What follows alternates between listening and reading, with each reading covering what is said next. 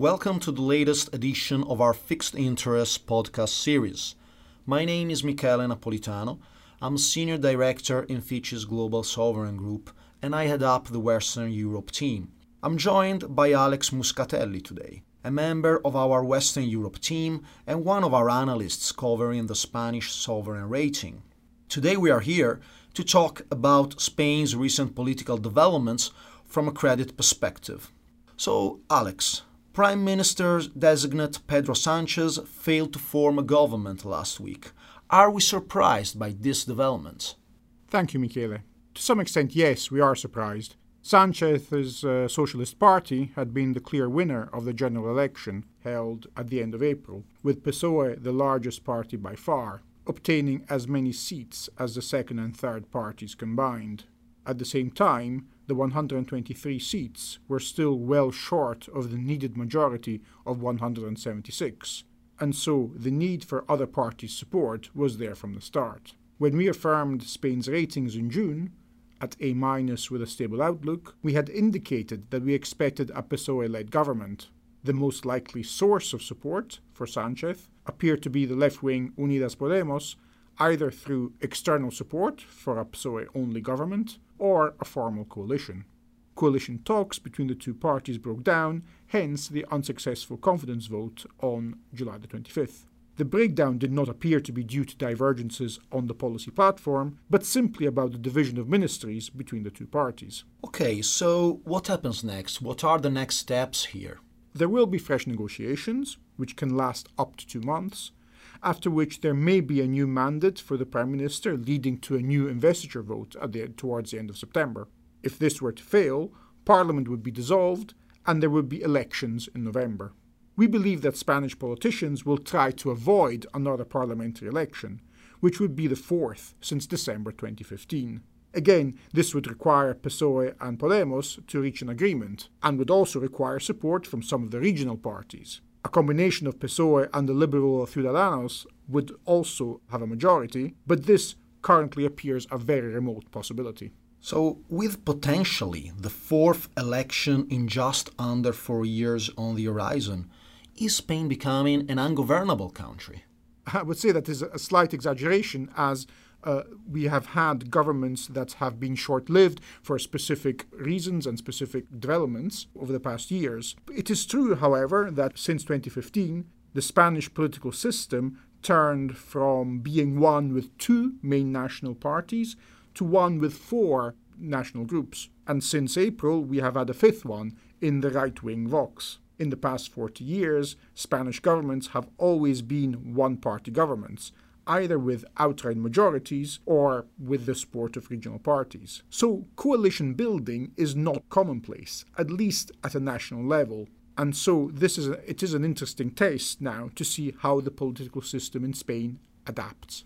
Let's talk about the rating now, the credit perspective. Does this continued political instability have an impact on our credit assessment of Spain? We think that this political instability will have a limited impact on the credit metrics that we look at more closely. Public finance data so far this year are consistent with our expectation of a moderate decline in the general government deficit to 2.2% of GDP, from 2.5% in 2018. Our expectation of policy continuity meant that our fiscal forecasts for 2020 currently factor in tax-raising measures that the previous Sánchez government had tried to introduce in the 2019 budget. And that, just as a reminder, it was Parliament's failure to approve that budget that brought about the election in April. These measures would be worth around €5.5 billion.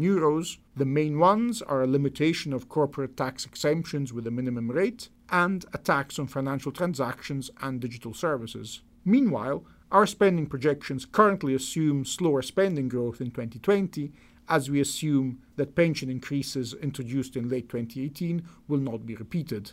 Moreover, this year, there is some uncertainty also on public spending related to the financing of regional governments. Other things equal, our deficit forecast for 2020 would be revised up to 1.8% of GDP from 1.4% without the new tax measures. This would still imply a decline in the government debt to GDP ratio over the next 2 years, but at a slower pace. However, when we look at growth dynamics, the Spanish economy has remained relatively untroubled, both by domestic political uncertainty and soft growth elsewhere in the Eurozone. In our June Global Economic Outlook, we increased our GDP growth forecast for 2019 to 2.3% from 2.1%, after a stronger than forecast first quarter and still robust growth in Q2. Business sentiment remains solid, residential investment is rising, and while consumer confidence has been volatile in recent months, it is still high. Nevertheless, we expect growth to slow towards its potential over the next 2 to 3 years and forecast growth of 1.7% in 2020 and 1.6% in 2021. Okay, let me ask you a bit more about the medium-term prospects. Does this political uncertainty have an impact on economic policy implementation and potential structural reforms?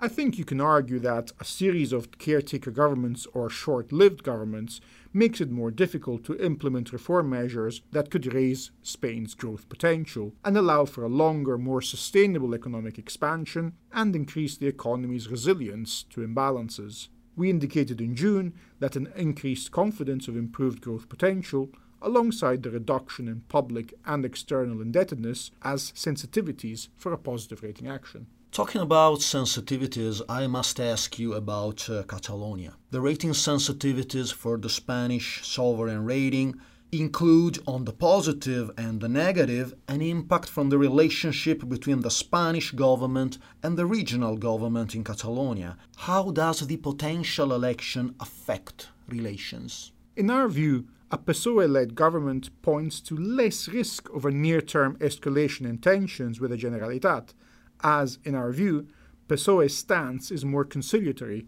compared to the centrist and centre-right parties. In fact, the more left-leaning of the two Catalan nationalist parties, Esquerra Republicana, abstained on the second confidence vote, and the abstention of the ERC would be necessary to allow the formation of a government in September. At the same time, the perceived more conciliatory stance towards Catalan nationalism and the stance of PSOE on some regional alliances after the regional elections reduces greatly the chance that either the Popular Party or Ciudadanos may allow a Sánchez-led government to be formed. And underlying tensions and risks remain, and there are potential flashpoints in the near future, for example, linked to the outcome of the judicial proceedings currently taking place against Catalan nationalist politicians and officials following the events of late 2017. And progress towards resolving these will also depend on political developments within Catalonia. Thanks for those insights, Alex, and thank you all for listening. You can access the most recent Fitchwire comment on Spain that we published on the 31st of July, along with our other sovereign research on Fitch's website. We hope you join us for the next edition of Fixed Interests. Thank you.